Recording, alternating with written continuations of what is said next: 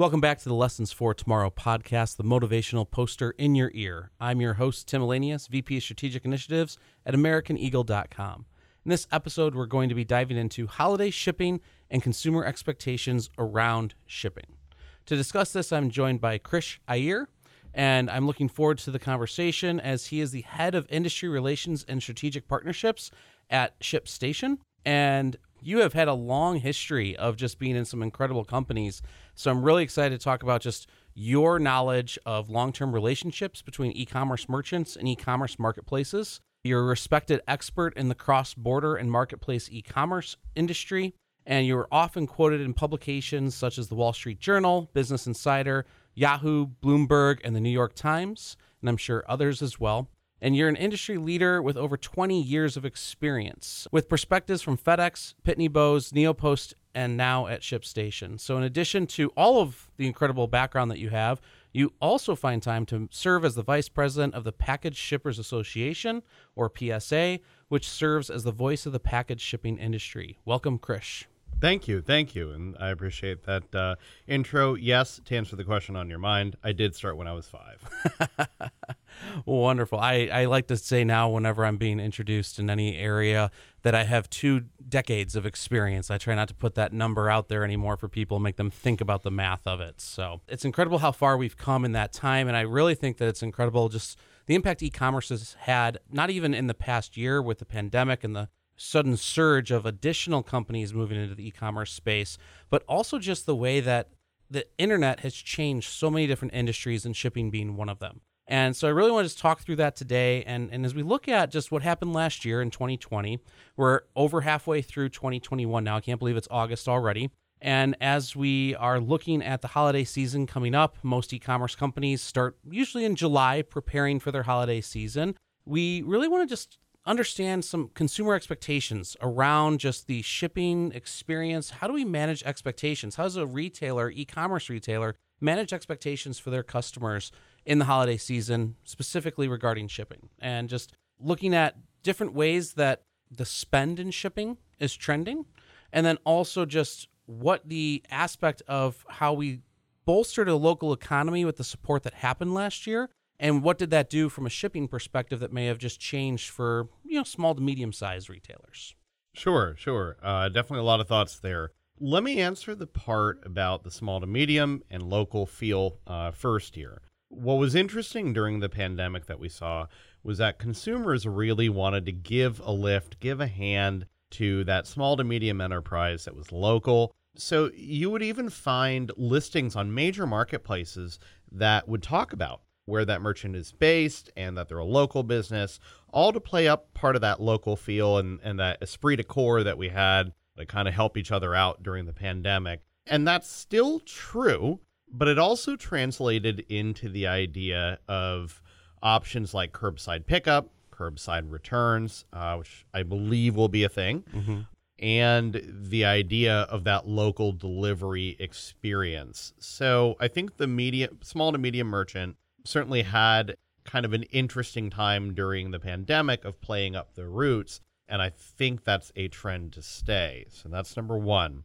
Number two, on shipping options and costs, we have seen fees and surcharges around peak delivery here to stay. If you notice, it used to say temporary peak surcharge. That word temporary seems to have disappeared magically. And so definitely things like discounted rates, having a surcharge, things like that have been a real challenge, particularly for merchants that use a drop-off or something along those lines for a retail network if they were doing things infrequently.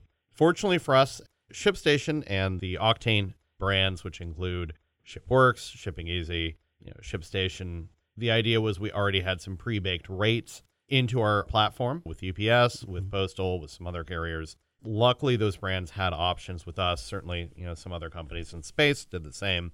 Luckily, it turned out to be a real saving grace. However, it doesn't answer the question of carrier availability. And we see a lot of retailers finding a cold shoulder from the carriers that they either find them unprofitable or they don't want to do pickups. So definitely mixing a software experience, like I said, print out from home or wherever the business is, and then potentially utilizing a drop-off network, has definitely been an interesting hybrid that we've seen quite a bit of. So definitely a lot of interesting trends to come. I think it's opened the door for a lot of newer players, regional parcel carriers who've been around for a while, but we're hearing a lot more about them, and new players in the space who are definitely taking advantage of the limited capacity that the other carriers have with the explosion in e-commerce. So it'll be interesting to see, once consumers get used to some of those other new options and carriers, what they do about them in the future. Yeah, no, absolutely. And that local delivery and the whole change that I think last year really brought to us with the pandemic of just buy online, pick up in store. And, as you mentioned, I firmly believe the curbside return is going to be an incredible addition to the local retail aspect. But definitely, I know I personally, and I've talked about it on the show in the past as well, looked during last year in 2020 and still now in 2021 to that mental shift of local support and looking to support local businesses where typically I would have gone to the Amazons of the world and just order directly from there. It's the ease of carrying it in my pocket.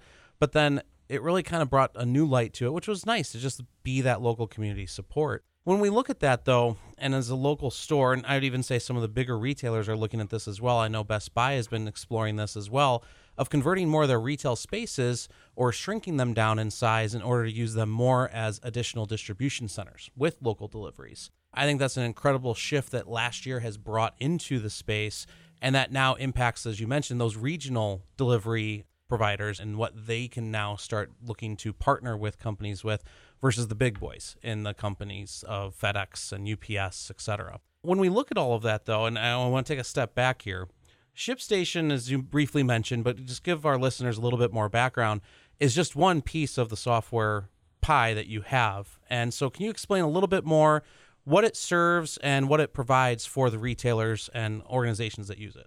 Sure. To describe the pieces of our pie, we are owned by Stamps.com, and Stamps.com has been a platform typically for especially small to medium enterprises and platforms that want to power themselves with postal options traditionally over the years. And then for multi-carrier and multi-channel, we've typically had ShipStation, Shipping Easy, and then ShipWorks, which tends to cater to more of a warehouse shipper. So, definitely a lot of different options that have been out there. ShipStation, though, we range from very small merchants all the way up to very large tier 1 enterprise brands. So it really does run the gamut as far as the customer experience. Wonderful. Thank you for that. And as we just think about just the way that ShipStation is impacting these businesses, we've seen that, I'm going to pull some stats here from a research paper study that has been done by ShipStation.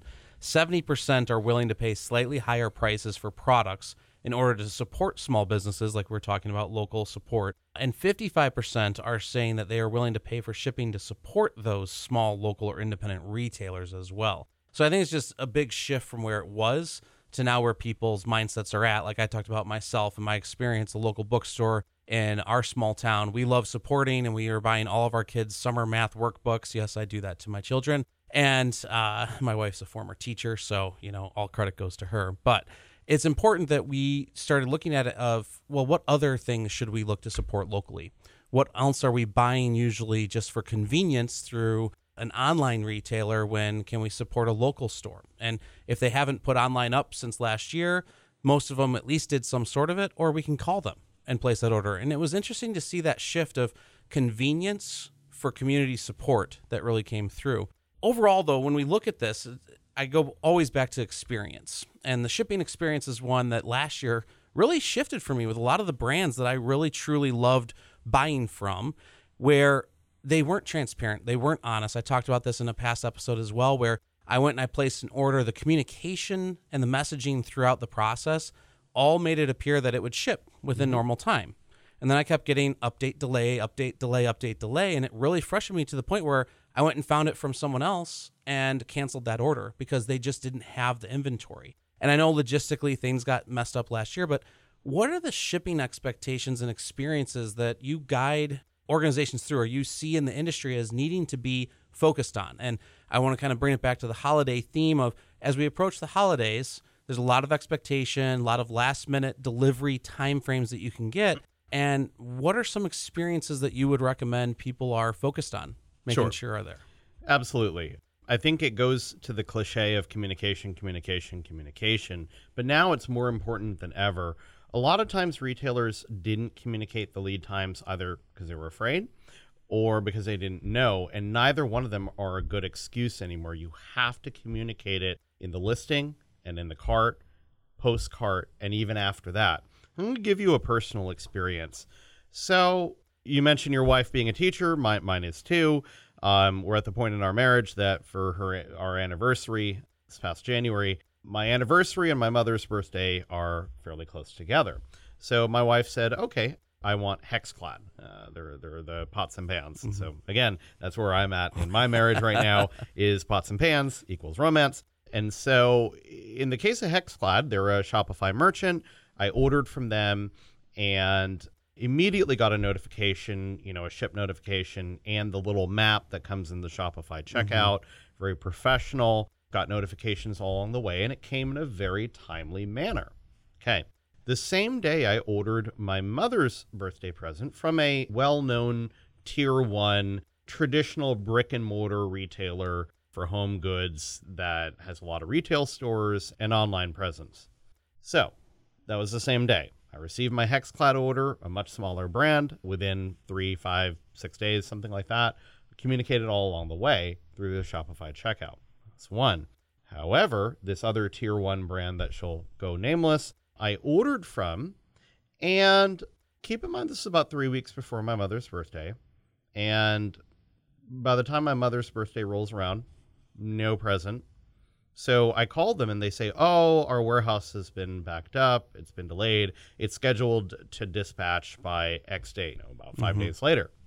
So 5 days rolls around. I call them again. They say, oh, we don't have visibility into our warehouse. So they say they're going to ship it out by this date, but we can't control that. Okay, that's a terrible thing to tell a consumer is you don't know when it's going to ship out and you have no control.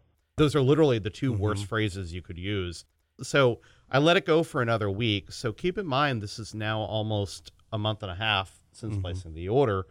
Mother doesn't have her birthday present. No one's happy. So I finally canceled the order. And even then, I had a fair amount of friction in canceling it and getting a refund. Long story short, the lack of communication, the lack of empathy, and the lack of the retailer having visibility into it and not even be able to cancel. I'll obviously never order from them again, without question. Yeah. And so that, to me, really speaks to the points that we're talking about here. Can you communicate? Do you have the right tools? Do you have the empathy of where is my order and wanting to use that as a tool for retainment? I have now gone back to HexClad and ordered from them a couple other times because that experience was so good. And it didn't get there in 2 days. It might have taken, if I remember correctly, about 5, but I got communicated with all along the way. And I liked that. Yeah. And it's just like a basic courtesy, yet remarkably so few retailers do that. It is remarkable that so few do that. And I think of just you mentioned just the little map and the Shopify checkout experience. There's a lot of other commerce solutions that provide similar just experiences that you can inform people of through that slight information. And I call them the MVPs, right? The most valuable pages. And that order confirmation page is one of them. What happens next? Tell me the story of what's going to happen and let me know. Make sure your email drip that comes in about, hey, here's your order confirmation in email. Here's this. Or if you chose to sign up for SMS text messaging, it helps you understand it and look at what's coming and what's happening. And as you mentioned, I think everyone got into a situation pre-pandemic of, oh, the Amazon 2-day shipping with Prime and all that expectation. But once people actually had to wait a little bit longer, it was okay. As long as you were communicated to, though, to your point. And that's where I think some got it right last year, especially the ones that had to add e-commerce. A lot of them went with solutions that quickly got them up to speed. And then this year, they're really refining after they rushed to get e-commerce up and running. But with the shipping side of things, something I'm curious about with all this, when I look at that, the messaging is absolutely one of the first things in the experience. What about the speed of shipping? We briefly touched on that, but the shipping rates and the cost. Are you seeing through ShipStation and just consumers' experiences yourselves of the need for multiple shipping options? And how big of an impact does that provide? Absolutely. It boils down to then what is the customer's need and what's the delivery objective? I'll give a personal experience that I had somebody sending me something from Austin that I needed to get before I came to Chicago. And they could have chosen ground, and although the service guarantee would have likely given it to me at the right time, the peace of mind for me as the recipient was, you know what, go on ahead and use our 2-day service, even though it's more expensive, because I need that peace of mind. So that applies to the consumer as well. What is the delivery need and objective based on the importance of the product?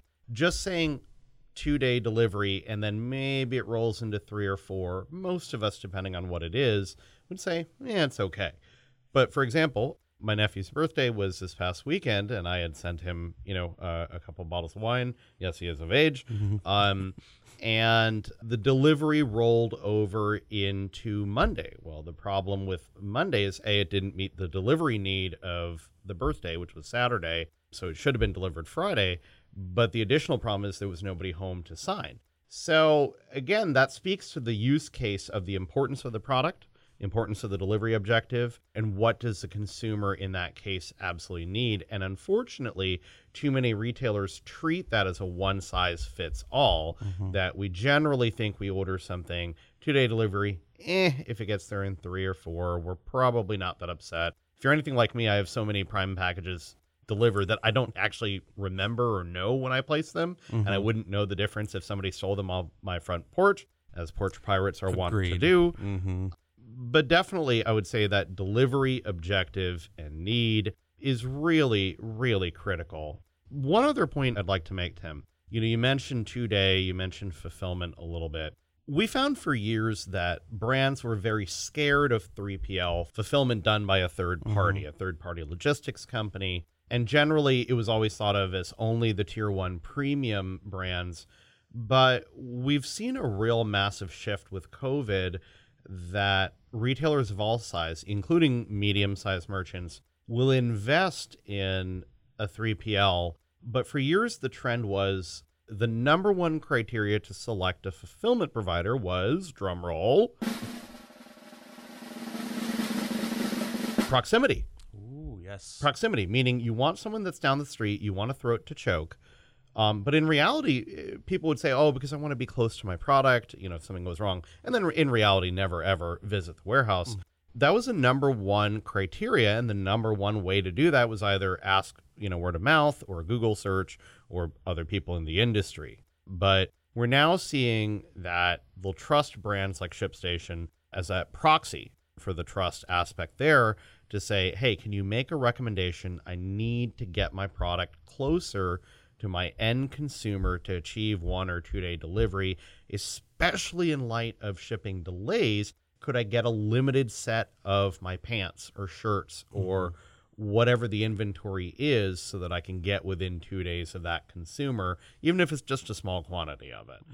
And we've really seen a shift that I think is permanent, that even the medium or small retailer can or will use fulfillment. Yeah, I think that's a really great point, just about just the destination of the shipment. And as we approach the holidays, one of the common messaging themes is order by this date in order to receive it by this date. Last year, and I think even true to this year, and just wanted to confirm with you, is that the carriers are probably making that a bit earlier than before because of still the impact of the logistics behind the distribution centers, the regional weather. I think of always the weather patterns that are potential to come at the holiday season. I look at just the impact that the wildfires are having on the West Coast right now and North Pacific. But overall, what benefit does a 3PL bring, right? You talked about being closer to the 1 to 2 day, but is there any other benefits besides the proximity? What else does that give, right? The peace of mind that you mentioned of it will arrive on time is critical. Are there other benefits to it? Sure. I think as a business owner, one has to look at what do they know, what's their core competency. It's taking care of their consumer and knowing their product probably more than, the shipping and logistics experience. So that's one, focus on your core competency. That's one benefit. I think the number two is these are folks that know what they're doing. They're more professional when it comes to the pick, pack, and ship experience. That's number two. Number three is to help you get into new modes or selling channels. So, for example, if you're in health and beauty, getting into subscription boxes, very big deal. Clothing now, too. The number of steps that's involved in a subscription box is fairly breathtaking between all the pick, pack, and ship type of elements to it. And the potential for mistakes is really high. Being able to utilize a third party that can do that very professionally with a much lower likely error rate than you could have then becomes something that definitely it warrants investigation. I love how you broke that down. I think the subscription model is one I'm going to touch on just briefly here because I just went through that experience with a men's product, health and beauty. I'll put myself into that category. I have a face for radio, as they like to say, or a face for podcasting. And overall, Oars and Alps, which is also a local Chicago-based company from my understanding of where they started and everything, offered a subscription model. And it was great because I love their products. They actually have been treating me better than some of the big name ones that I used to use. And their subscription process, they hit the communication just right for me. Because not only did I order once from them, they then asked me if I wanted to do a subscription, and they didn't be too pushy. And a lot of retailers are going to subscription models, which is great because you get that ongoing recurring revenue from every order. And I looked at that and I go, okay, well, maybe they put a few other recommended products in there. Oh, maybe I should try that. So I tried a few others. And they let me actually per product choose a subscription cadence, so that I wasn't replacing all of it at once. I was replacing what was needed based on the usage of the amount of time it typically takes. And I can change any one of that at any time. And that's huge to me. And another one, a protein powder drink that I use, they actually sent me an email prior to the subscription being fulfilled and the shipment order sent out. And they let me choose if I want to delay that by a certain number of weeks. So if I haven't been on track with my summer weight loss plans, which turned into weight gain plans, overall, that allowed me to say, hey, you know what? I need to delay this order by 2 weeks or 4 weeks, depending on how much I'd already used. And it was a really great communication structure before they went and they shipped something out again. And they also know when to have inventory because of people being engaged with them. And so I think that that subscription packaging process is so interesting, of the choices that you have as an organization for which products go at what time. But if you can start to bundle certain ones because the consumer is able to tell you what they want, when they want it, it actually should be helping them save in their costs of shipping potentially, in terms of not individual boxes for everything having to go out. For sure. Absolutely. And I think the personalization aspects that you mentioned will become more and more important. I get a monthly subscription from the largest health and beauty subscription box company. You can figure out who it is. But they send me hair care products. I'll let you think about that. Take all the time you need. I don't have much hair. And so, I think about how wasteful that is. And frankly, it's a little almost insulting, because it's like you actually don't know me at all if you send me hair care products. And this is a very large, well-known subscription box company, the largest one that's out there. And so I think about that and the lack of personalization. I like some of the stuff I receive. I use them. But something like hair care is actually very useless on me. It's a waste. Took up space in my bathroom cabinet and just didn't help me. So I think there is something to be said about the visibility to inventory, like you mentioned, and knowing based on me as a consumer what my demand is and what I'm going to demand, and being able to satisfy that. And I think that's something we're really going to see over time is consumer preferences matched with inventory visibility. And the marriage of those two, maybe AI will get involved to some degree. The marriage of those two is actually what I think will be the big trend in e-commerce moving forward, or one of the big trends.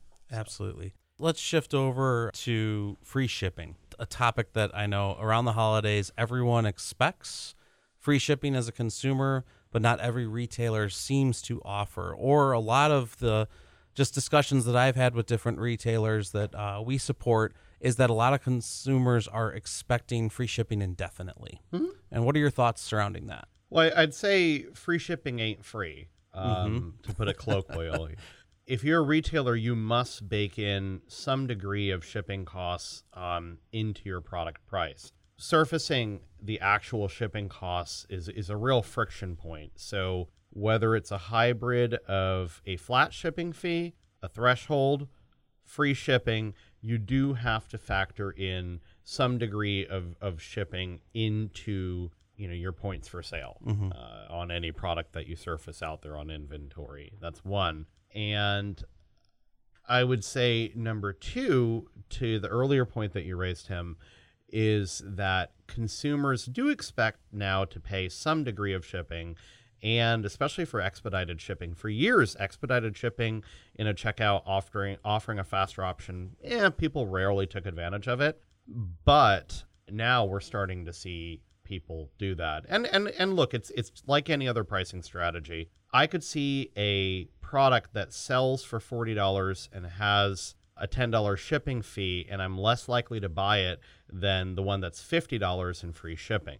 Same difference, but it's a psychological phenomenon that we think that we're getting more for our money, even though it's quite literally the same, or even less, meaning product price is $40, shipping fee was $7.95. I would have saved $2, but I'm more likely to do the one that is $50 and free shipping as a result. So you do have to bake in some degree of that into your product price for sale. And that's a hard thing to do when you're in a competitive environment. Now, if you're selling on marketplaces, almost all of them do require some degree of free shipping or something like that.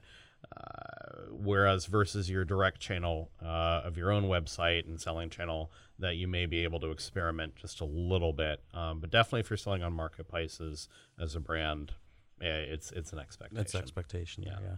So, Krish, tell me just some tips that we could share with retailers about just shipping best practices. And we've talked through several different areas today with the experience, the messaging. What's maybe some that we haven't touched on? I think we haven't really touched on returns. Okay.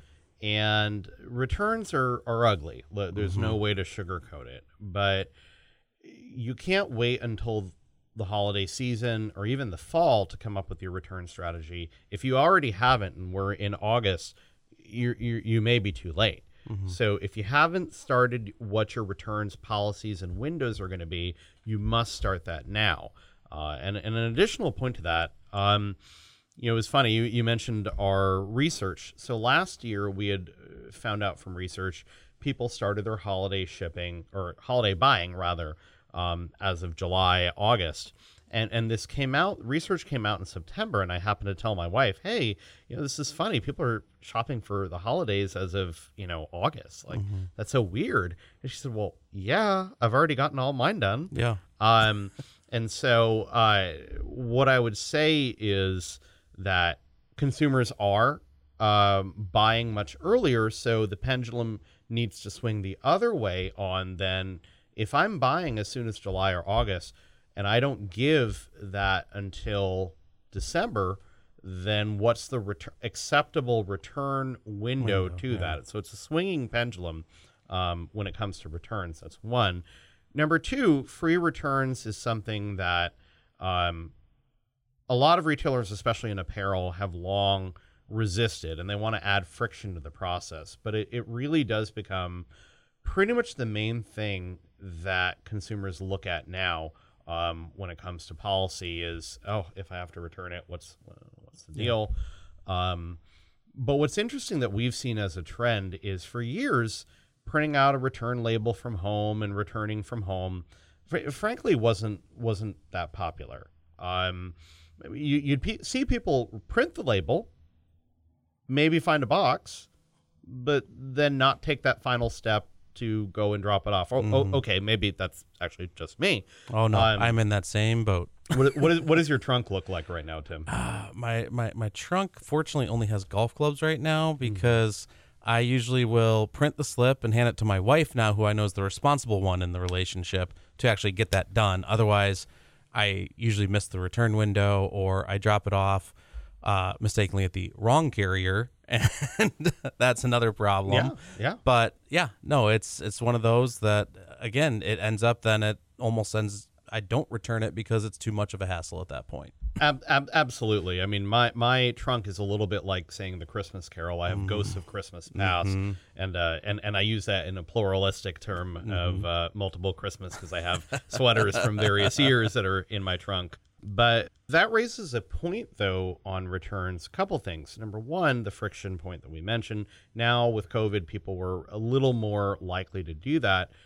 But for the retailer, that can actually be very dangerous, because if a consumer with current policies on dimensional weight, apparel typically is very light, very small. But if you put it in a big box, you're going to get dimensional weight, meaning it doesn't correspond to the actual weight of the package. It corresponds to the dimensions of the box. So that box, even though that item was just a few ounces, could end up being 8 pounds by dimensional weight. So for you, if you offer free returns, which I hope you do if you're listening, the fact is you also have to engineer good behavior, sending them the label and either giving them instructions on the right packaging that you do, or frankly, ditch poly bags. If anyone's listening here and they use poly bags, I really encourage you to ditch them, not just from the sustainability aspect, but if you're anything like me in receiving apparel, I'm like the Incredible Hulk in that I just open it and I've ripped it apart. Hopefully didn't rip the shirt or whatever was inside it apart, or with my scissors, which I've been known to do. Yes. But the idea there is, if it doesn't fit or it doesn't work, returning that because of the poly bag becomes really hard.